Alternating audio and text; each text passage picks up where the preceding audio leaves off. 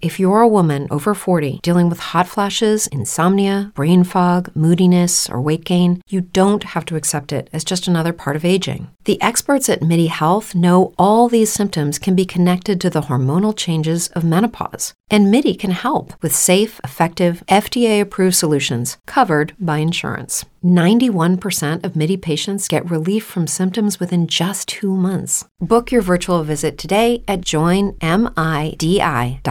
Brain fog, insomnia, moodiness, weight gain. Maybe you think they're just part of getting older, but MIDI Health understands that for women over 40, they can all connect to menopause. It's at the root of dozens of symptoms we experience, not just hot flashes. MIDI clinicians are menopause experts, offering safe, effective, FDA-approved solutions covered by insurance. 91% of MIDI patients get relief from symptoms within just 2 months. Book your virtual visit today at joinmidi.com. Hey, this is Paul Feig, and you're listening to Fascination Street podcast. This podcast is always good, never evil. Yeah! AV in your ears. That's Ambush Being, giving you this audio visual down the most interesting street in the world. With my boy Steve, Fascination Street. You already know. Let's get it when you whip in the Fascination Street. What do you... Welcome back, Streetwalkers. This episode is with Dale Peterson. Dale is a screenwriter, a director, a creator, a filmmaker, all the things. And in this episode, we talk about some of his early work, which include Hello, My Name is Frank, which was a film about an older gentleman who has Tourette's. This film took such great care to portray the protagonist, Frank, and his condition, Tourette's, with such a frank and heartfelt manner that it was actually endorsed by the Tourette Association of America. Get right on out of the city. We also talk about some of his other works, including a multitude of music videos that he shot when he was first getting started, a documentary that he did in the 90s about Los Angeles's homeless problem, and also in the 90s, a documentary that he shot for National Geographic where they reintroduced wolves back into Yellowstone Park. And finally, we'll talk about Dale's new time travel horror thriller TV show called In Through the Outdoor. It has been picked up by a distributor, so keep an eye out because it's coming soon wherever you get your TV shows these days. It's called In Through the Outdoor. And this is my conversation with writer, director, and creator Dale Peterson. Prepare to be fascinated. Prepare to be fascinated. Prepare to be fascinated. Welcome to Fascination Street Podcast, Dale Peterson. How you doing, man? Fantastic. How you doing? I cannot complain. Ladies and gentlemen, this is Dale Peterson. He is writer, director, creator. He's all the things. We're going to talk about some of those things. But first, what I like to do, Dale, is I like to start from the beginning. It helps us understand how the guests got to where they are. So where were you born and raised, man? Where'd you grow up? I was born in Detroit, Michigan. Actually a suburb of Detroit, but it's kind of one big city like Los Angeles. Being born there, and I loved the summer. The winters were brutal, but I think it gave you some grit, you know. That's funny. So the Detroit Pistons used to play in the Palace of Auburn Hills, right? Right. And I think, they got a new stadium or whatever, but then like a few years later, like probably 8 or 9 years after they moved out of it, I want to say that the Palace of Auburn Hills sold for like $500,000. That might be right. I don't know what they did with it, but when I saw that price, I was like, that's less than any house you could possibly buy in California. You know, when you go back there, and I was just back there a few weeks ago, you realize there's so many open spaces like you see in Texas here, and that you have to drive so far here to find open spaces like that. But Auburn Hills, I think they made a deal with them. There wasn't anything out there really, you know, and so when they moved it back down to Detroit, nobody wanted to go out there. You know, there was a new concert hall, new basketball stadium, everything in downtown now. I wonder what they did with it. Yeah, it is interesting, but I remember that too when it sold like that, and it interesting. It blew me away. I was just like, oh my God, that's so cheap. So what'd you want to be when you were growing up, man? You know what? I didn't know. I did play around with film cameras when I was young, but starting back that young, I had no idea. I don't talk about it much, but I was dyslexic in school. And so school wasn't a thing for me. I was very visual. And whereas when I was young, I probably would have given anything in the world to change that thing about me. But the older I got, it's been a gift, really. In what way? Well, I couldn't read when I was young. And so I kind of taught myself to read. And to this day, I don't read like anybody else, but I truly believe, and I don't have anything scientific to back me up, but I think I created different neural pathways to where I can listen to, somebody talking in a classroom, and then they're going to give a test on the subject, and I can grasp the whole concept right away, go take the test and pass it. So I don't think I would have developed that skill. And it made me extremely visual for what I do now. So I talked to a lot of people in the Hollywood the business of show, if you will, that grew up, dyslexic. See, sometimes they weren't diagnosed or didn't have a word for it back then or whatever. But I think that there has to be some sort of, and obviously just like you, I don't have any science to back this up, but there must be some sort of a link between creating the neural path, like thinking outside the box, right? So you had to get creative to figure out how to sort of finish school, really. You had to get creative with how to do all your assignments. Fake it for all those years and not let anybody know, really that, because when I was young and I told people, they didn't know what it was really. And then I just stopped telling people after a while and just faked it for a long time. And then I slowly taught myself how to read. And now I read things very quickly. And I'm a writer now. How ironic is that, too? That's funny, right?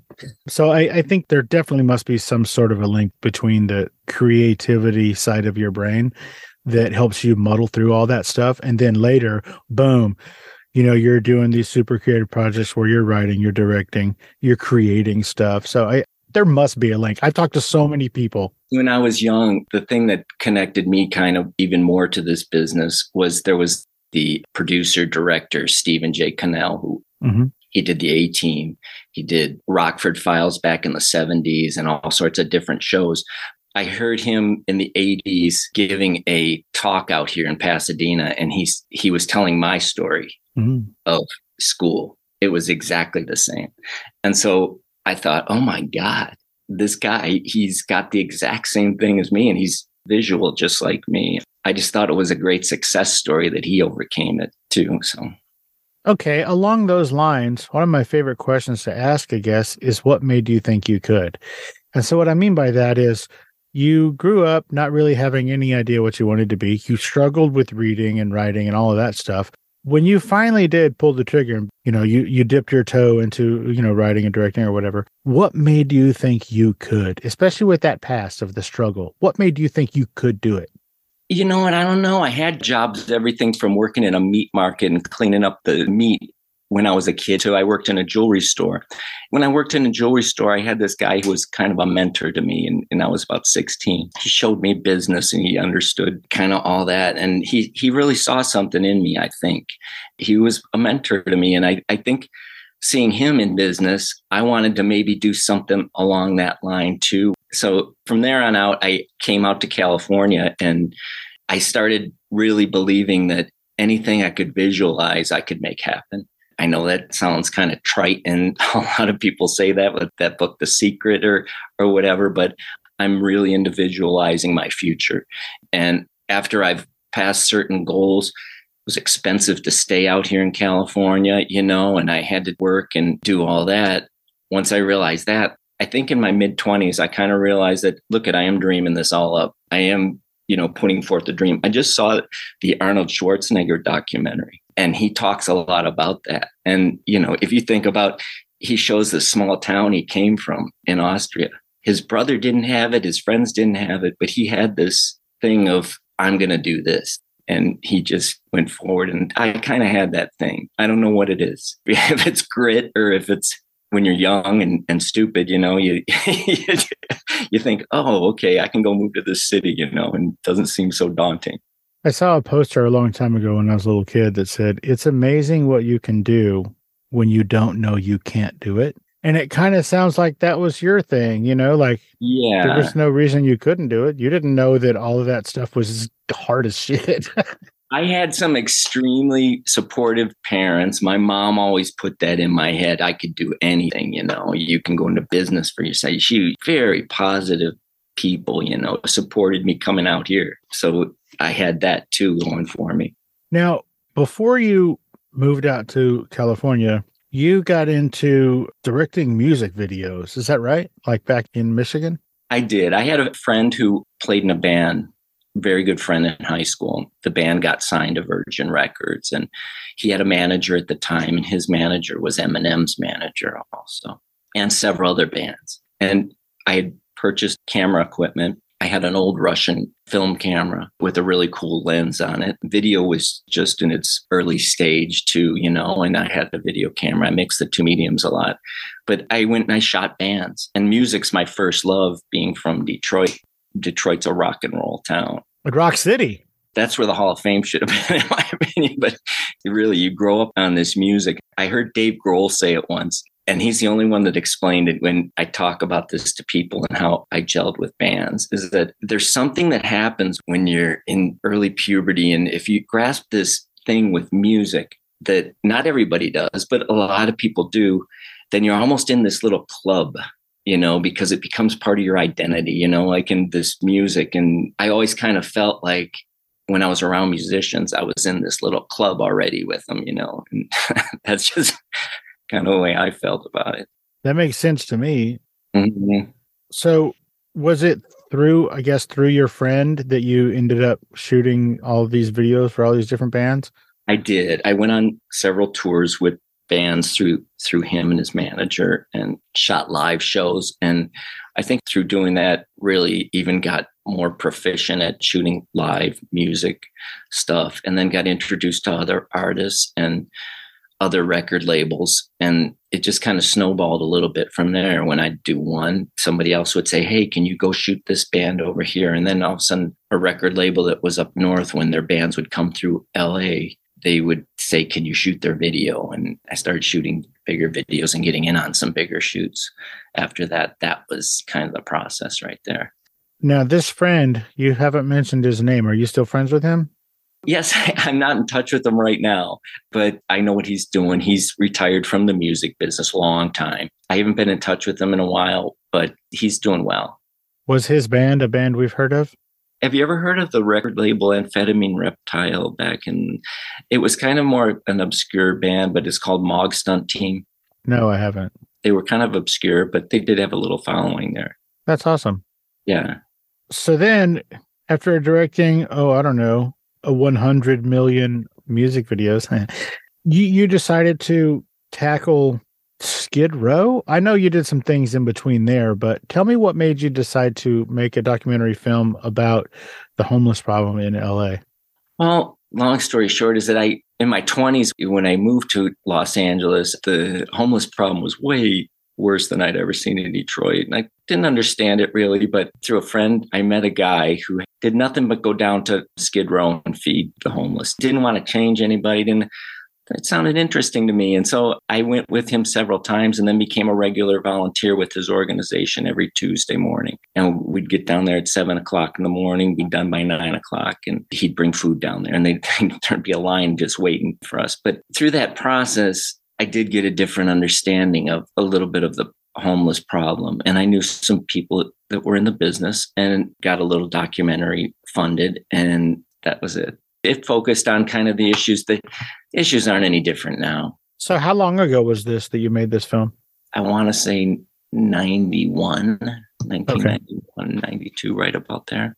So what do you think the difference is now? I mean, I know you said there's probably roughly the same issues, but it's exponentially more affecting. Well, if you look at it per capita, though, LA has grown so much since I was there. The homeless population is bigger, but so is our population in general. But, I have nothing to back me up on, once again, but just from experience from 7 years of volunteering on Skid Row, I don't think the problem's any different. There's about a 10% that have fallen through the cracks and that need a little bit of help out. The other, whatever you want to split it up, it is drug addiction and mental illness. Gotcha. It is. And that's my opinion on it. I don't think it's changed at all. I don't know what the answer is.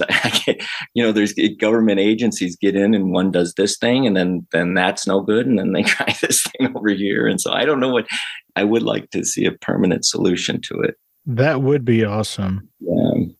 A little while later, you made another sort of a documentary, but this one was for National Geographic about some wolves in Yellowstone. Yeah. What prompted that? Did they call you and say, hey, you got a minute? Or I'd known some people in the business, and there was a bunch of camera guys that were kind of really rugged camera guys that would be called to go and out in the middle of the woods or something, or go do something very adventurous. I got together with them, and we got approached by National Geographic when they were going to release the wolf back into Yellowstone. They did this whole ceremony with this tribe, and we camped out there, and it was a fantastic experience. And it really turned out well. If you Google the impact of the wolf on Yellowstone up there since then, you're going to see in this amazing little documentary of how it really balanced things out up there. There were so many species that were overrunning since the wolf had been killed off. I know the ranchers don't like them, and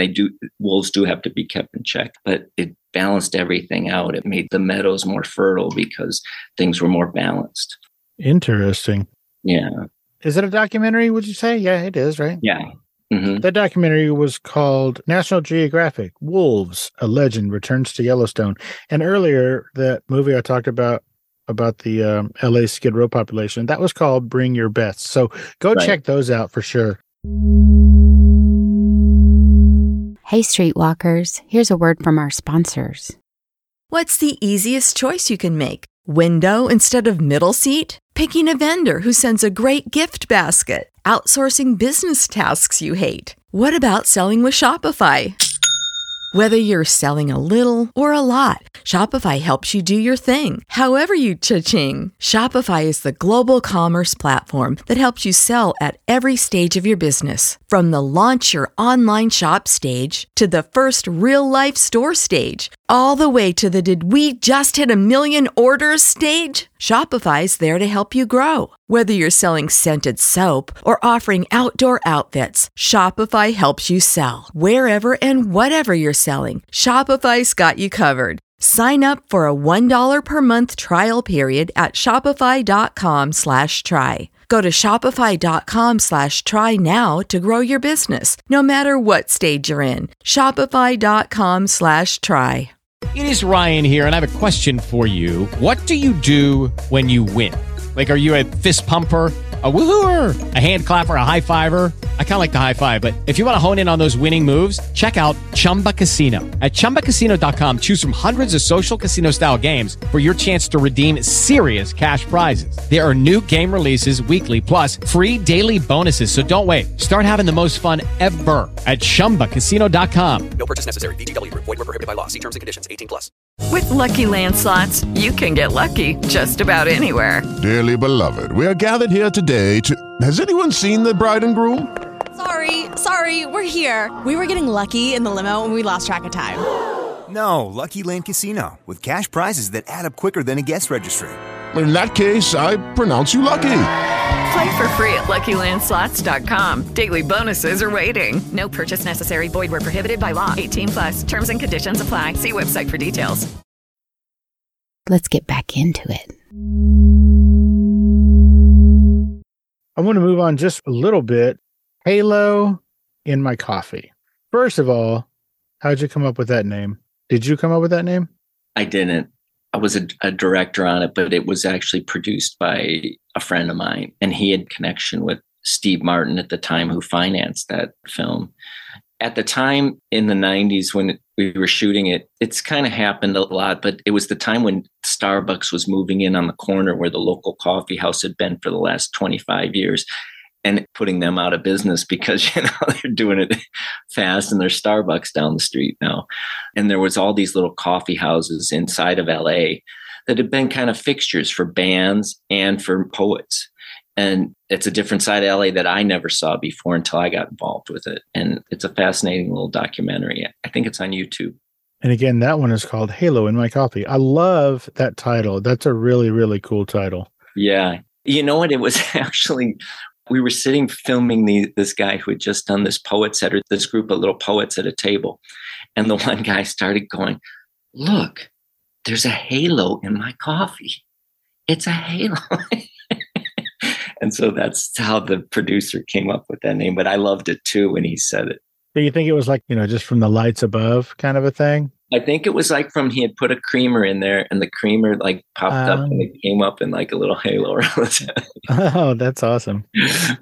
And then this is the last oldish thing we're going to talk about, I think. In 2016, you completed a film called Hello, My Name is Frank. Yes. I'm going to guess that name comes from the name tag that Frank was wearing.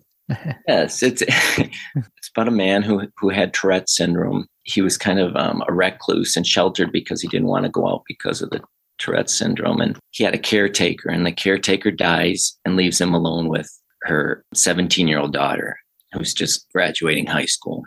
She's planning this stuff after she graduates, but she's also worried about Frank being despondent and doesn't want to leave Frank. And she planned this road trip with her friends, and they end up taking Frank on a road trip. So it's kind of like the Wizard of Oz, where everyone gets a little bit of something they need. I'm very proud of In Through the Outdoor, but I'm extremely proud of that film. It was in 2017, we were in the Amazon top 10 of indie films. Oh, rad. And it was endorsed by the Tourette's Association of America. Is it because you did such a realistic and not glorified or ridiculousized version? 100%. Years before that script, the original script had a despondent PTSD war survivor that was the main character. And I think that had been done, but I saw this documentary with this man in England. He had these terrible tics and he was an adult and he just had them his whole life. But at the end of the movie, he said, you know what? Look, things could be worse. I've got a job. I've got friends. And it was a little bit of a success story. And so it was very inspiring to see that. And so I used him as a model in writing. When I'd write the movie, I never made the jokes about the man with Tourette's. I made him part of the jokes. And so that's what came off. When we had showed that around the country, I had so many people with Tourette's that came up to me and thanked me for making that film because no one had portrayed it without making them the joke. Yeah. I mean, every time I've seen it in television and film, it's been some sort of a butt of a joke. Right. Of all of the things that you have done up to this point, what do you think was the biggest door opener for you? That's a good question. I would say the connection with the first band and getting let into the backstage type thing with artists and being able to be around them, collaborate with them, and then them liking my work and recommending me to somebody else. I think at that point in my career, it was very gratifying when all that was happening too. But also, I think my feature has really opened a lot of doors too. People look at my stuff a lot more serious now. And that feature is Hello, My Name is Frank? Yes. Is that your only feature to date? You know what? Without boring you and telling you a super long story, right before COVID, I think you would see on my IMDb page, it's a movie called Saving Santa. And that movie was fun, and it was a bigger budget sci-fi type Santa Claus movie. And right before COVID, we were casting it in March of 2020, doing the final casting. We had a great casting director, actually the same casting director that's with In Through the Outdoor. And she called me up that first week in March, said, the one actress is flying in from New York and they're kind of worried. Let's put it off a few weeks. And oh, no. And the few weeks turned into a few months. And then a lot of the money dropped out because the theater business had folded. So anyways, I am going to make that again someday. And I have several on the slate and people that are interested in my other feature scripts. I have a high school script too that you can see in there that was option at one time called Most Likely to Suck. It's a little bit of a super bad with a little different edge on it. It's all written about school and the snow in Detroit and takes place in one day. It's a snow day. Yeah, it's just one day that kind of changes everybody. So it got optioned. Did it revert back to you yet? It did. And so I'm in the process of doing a little bit of a rewrite on it right now. And I have several people that would help finance it. But if Detroit ever gets the tax rebate back again, I'll go to Detroit and make it. It's pretty crazy, right? How when states let go of that, their film and television industry just dries up. It was crazy that until that happened, they were shooting big movies in Detroit. And they shot Batman there. They shot huge movies, just like Atlanta. It was growing at the same, but now Atlanta's shooting more than they are in Southern California. Thanks, Tyler Perry. Yeah, exactly. The way financing works, and I'll let the cat out of the bag with your audience, is that when producers go to finance a movie, the first thing they do is they look for a state where they're going to get that rebate. And on that state rebate, they can go to a bank and get a loan on that money already. And so that's the first part of financing a lot of times now. That's crazy, right? Yeah. Okay, now let's talk about the elephant that is in the room sitting behind you. Yes. I guess as we record this tonight, June 30th, you're going to premiere at the Dances with Films Festival in Hollywood, the first episode of the new time travel horror thriller called In Through the Outdoor. Yeah. It's a series. Yes. This is the premiere of the series. So first, the name. Is that from Led Zeppelin? Well, I love that album.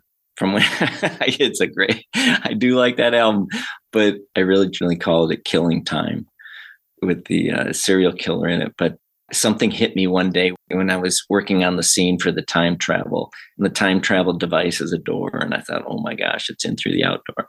And everyone seemed to like it. And then I talked with people in the legal field and they said they can't copyright that. So I put it on.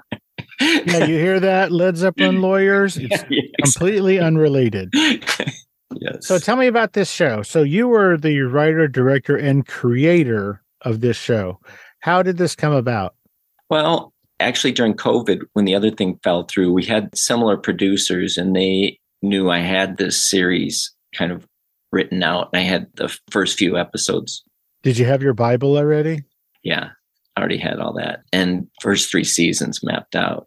And they liked it. And we got some people involved and they wanted to finance the first episode. And so we got the first episode financed and got a really great studio involved with costumes and the whole works. And it just turned out great to do something historical, time travel thriller. So I heard someone describe it as Bill and Ted meet Jack the Ripper. I'm just kidding. Nobody ever said Bill that. and Ted's girlfriend, maybe. There you go. What's the plot? Tell me what's this show about? Get me excited. Well, there was a book on the New York Times bestseller called Devil in the White City. And people in the Chicago Midwest area know about this more than people around the country. But a lot of people, when I bring that book up, they know about it.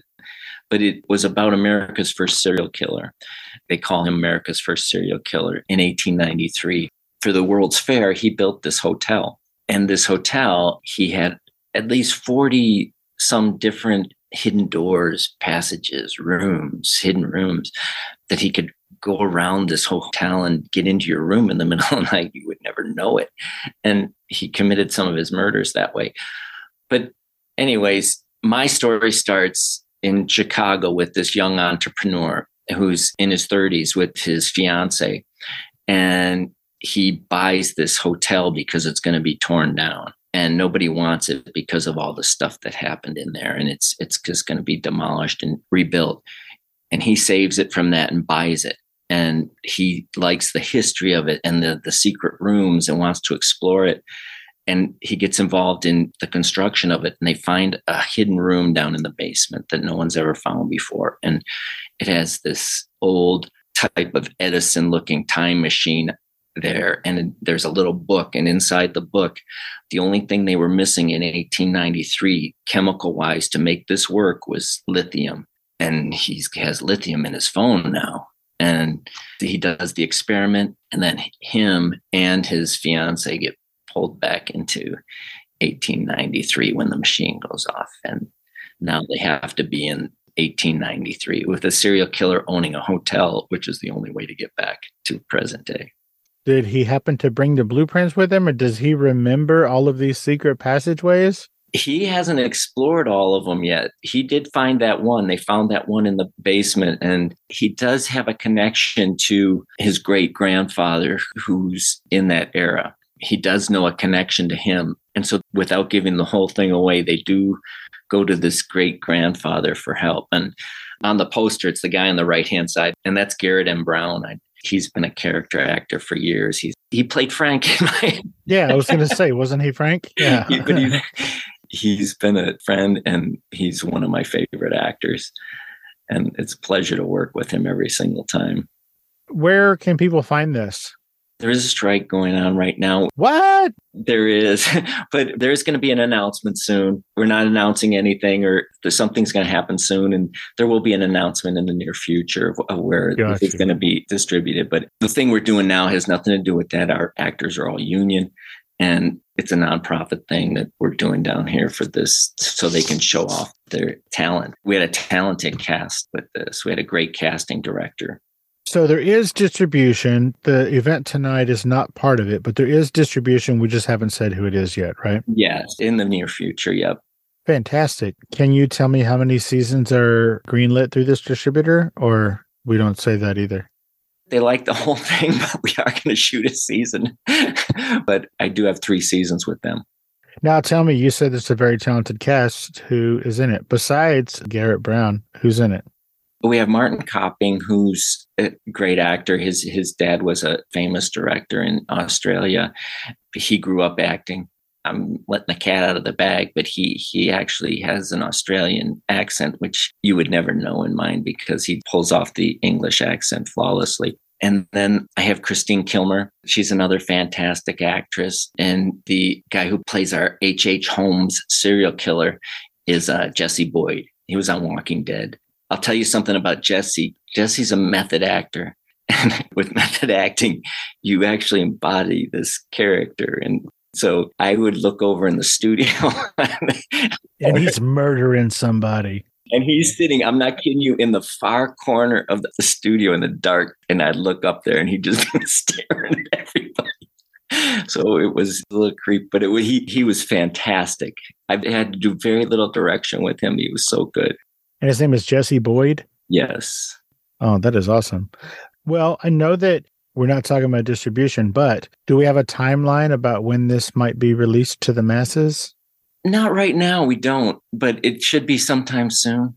That's all I can say. I don't really have anything. I don't want to say something that, it's going to be a month and then, sure. Yeah, I got that. Yeah. What's in the can right now? Just the pilot or the first couple of episodes? Just the first. And so we'll get ready to shoot. We shot at the studio and they built most of the sets that are in there, but it's called Fonco Studios and the owner of it's Fawn Davis. And he worked on everything from Raiders of the Lost Ark to Star Wars, everything. He's special effects expert and fantastic studio to do this at.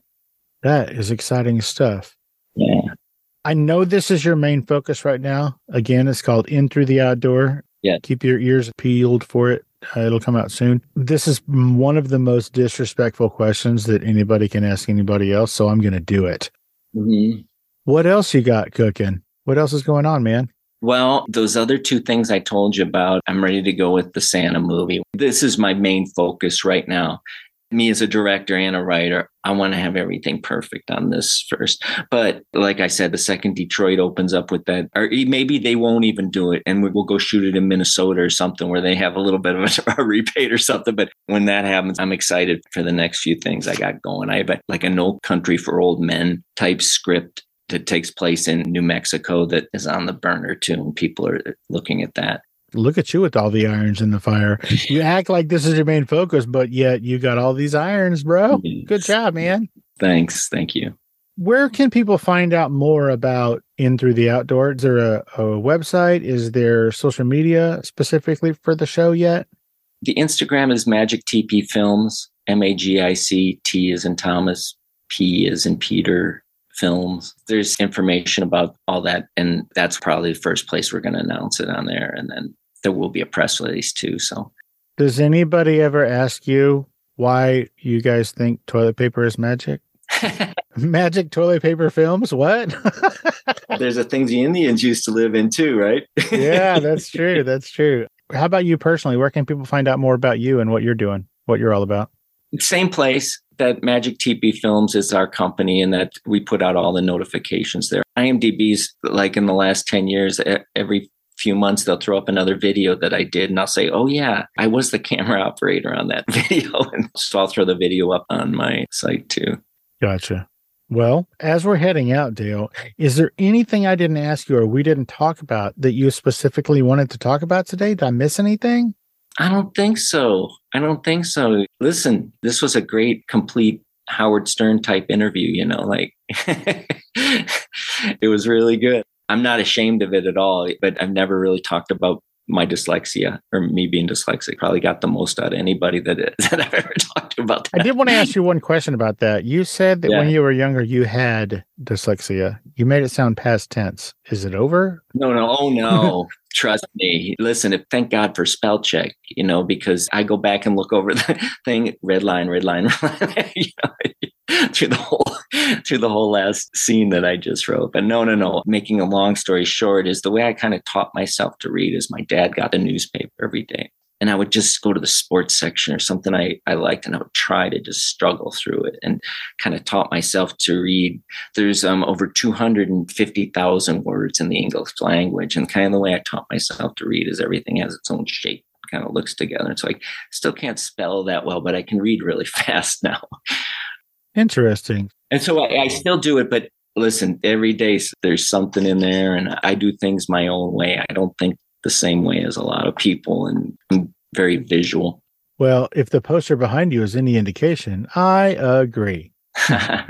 Well, Dale Peterson, writer, director, creator of the new and exciting forthcoming television series In Through the Outdoor, which is a time travel horror thriller starring all those people that you said earlier. I am going to look for this. I can't wait for when it's available to the masses. And man, Dale, thank you so much for taking the time out of your busy day and your hectic series creating schedule to hang out and let us get to know you a little bit better on Fascination Street, man. I really appreciate it. Yeah, Steve, thanks so much. This has been my favorite interview so far. Thank you so much. Oh, well, thank you, man. It has been my pleasure. And you have a great rest of your week, man. Go have a blast tonight. Live it up. Enjoy it. Thanks, Steve. Thanks a lot, Dale. You have a great night. Nice meeting you. Bye. Bye-bye.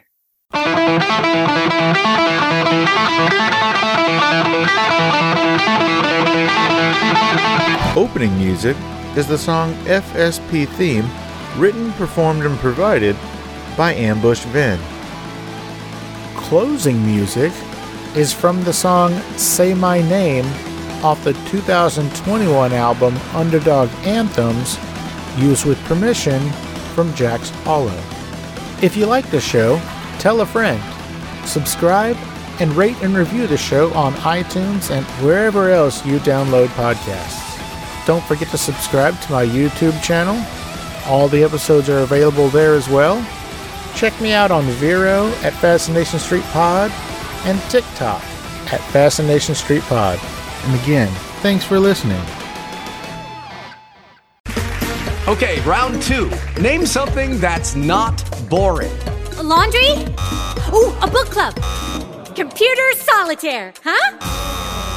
Ah, sorry, we were looking for Chumba Casino.